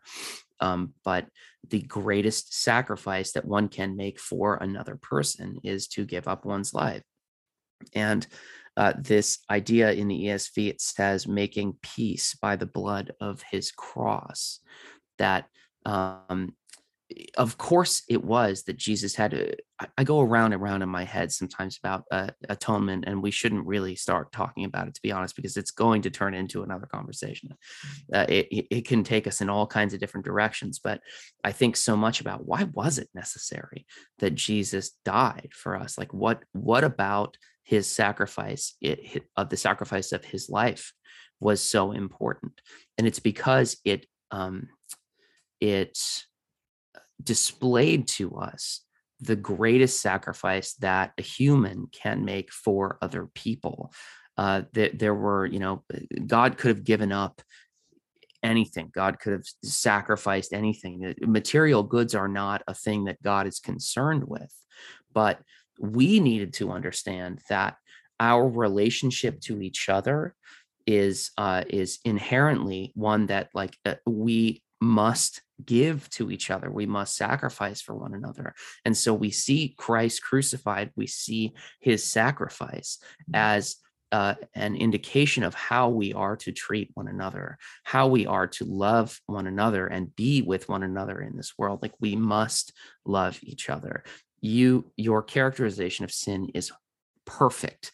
It is the best explanation I've heard anyone, have about what sin truly is. It's not a series of rules. It's not a list of things that you shouldn't do, wag the finger.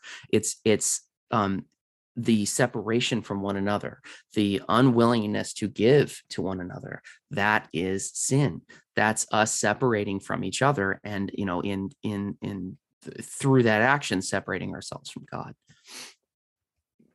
Man, it's yes. And so it's like it's almost like it's like our perspective that needs to be reconciled. It's like, to use really big theology words, it's like it's more so that we need a phenomenological transformation, an experiential transformation, rather than an ontological transformation where like somehow magic happens, like in the death of Jesus or something like that. I don't know, could be wrong.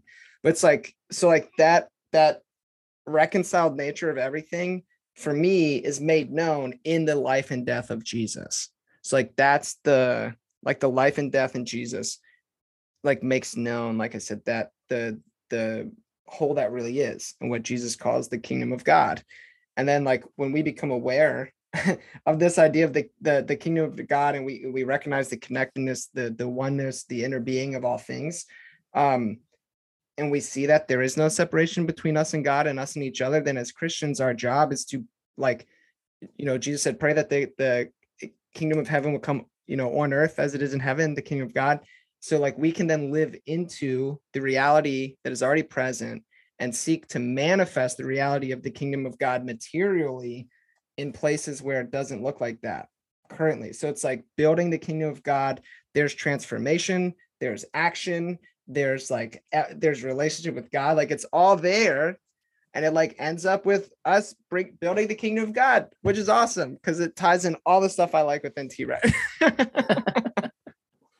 I don't know. It seems like a good vision. Like that's something I could give my life to. It is the so it is so easy when we read scripture sometimes, like on a surface level, to create this version of reality of existence that is there's this upstairs floor of the world where God is, and that's when you die and you do good, then you go there, and then we're here, we're like in the lobby, we're like in the waiting room, but God forbid you go to the basement. Don't screw up and don't go to the basement. And in a way it's like, okay, you can picture that, but then picture, okay, you're still in the same building, right? The more you can improve and love in this world now, that is actually making we're going to bring these floors closer together. That the kingdom of God is not there. It's not just there. It's not just here. It is all things. So we want to, if we can, strive to make these two things more congruent, more close, more together, more similar, because in that way we can experience God more fully in the realm that we live in, as challenging as it can be sometimes. No, straight up. And that's such a beautiful vision that leads to like wanting to take care of your neighbor, wanting to take care of the environment, wanting to like not have war and violence and like all of these things. Like at that, I mean, I think that's like the core of like Jesus's message was like, stop doing all of this stupid shit. Like, please. Stop being such a dick to one another. Yes. right. Oh man. But that's just like, yes. And that's exciting. And like on days when I am sitting and wallowing in self-pity and I'm like, why do I even pay attention to this thing called Christianity? It's conversations like this and like this understanding of a cosmic Christ that is actually like, oh, like that's why. Because what else? Where nothing else would I go? Nothing fills me with wonder. Nothing inspires me to be better or try to be better, because I fail constantly, like we all do. Same. Nothing makes me feel like I should more than the gospel, more than the message of Jesus, and truly understanding the love that God has for humanity. I think it's incredible. I'm here for it. Or at least I try to be. Oh, well, this has been fantastic, and we went way over time. And I apologize for that because I know time is a valuable thing. So please forgive me for taking way too much time, but this was such a gift, and this is again the most fun I've had about fun talking about the Bible I've had in a long time. So I appreciate that gift from you. Thank you. Honestly, thank you for having me. This has been such an edifying conversation for me. I find that it's like sometimes you can like let talking about faith or reading scripture become a chore or a routine. And if you can allow it to be exploratory and adventurous, you can find such incredible things in it. And I really, this was a blessing. Thank you again so much. Yeah, hopefully we can do it again sometime. I hope so. But in the meantime, have fun doing all those conversations with Dan about the Gospels. Those have been enjoyable to listen to, and also like keep nailing your podcast because, like I said, I'm a fan. And listeners, if you have not listened to Transregret Snoopy Presents the Bible, do yourself a favor, stop what you're doing and go do that. Thank you. Yeah, I should plug. You mentioned the series I'm doing with Dan. I have a Patreon for the podcast. It's patreon.com/transregretsnoopy. For $5 a month, you get access to 2 bonus episodes per month. Lately, one of which has been a series that I'm doing with Dan Koch from You Have Permission. We're doing this sort of like joint series, and but I've had all kinds of interesting conversations, with all kinds of people. Some of them actually patrons of the podcast that we meet and we talk every Wednesday night. We meet and we do a Bible study on the patron Discord. We have these amazing talks. There's a movie night about once a month. Last time we did a very odd Japanese movie called Love Exposure that is 4 hours long. And it was a truly transcendent cinematic experience. But honestly, it's it's just a real joy, getting to build this community and have these awesome people to sort of bounce off biblical ideas with. I'm on Twitter. I'm not going to plug my handle on here because it's crude, and I've been meaning to change it, but I honestly don't know what to change it to. But yeah, the podcast is called Transregret Snoopy Presents the Bible.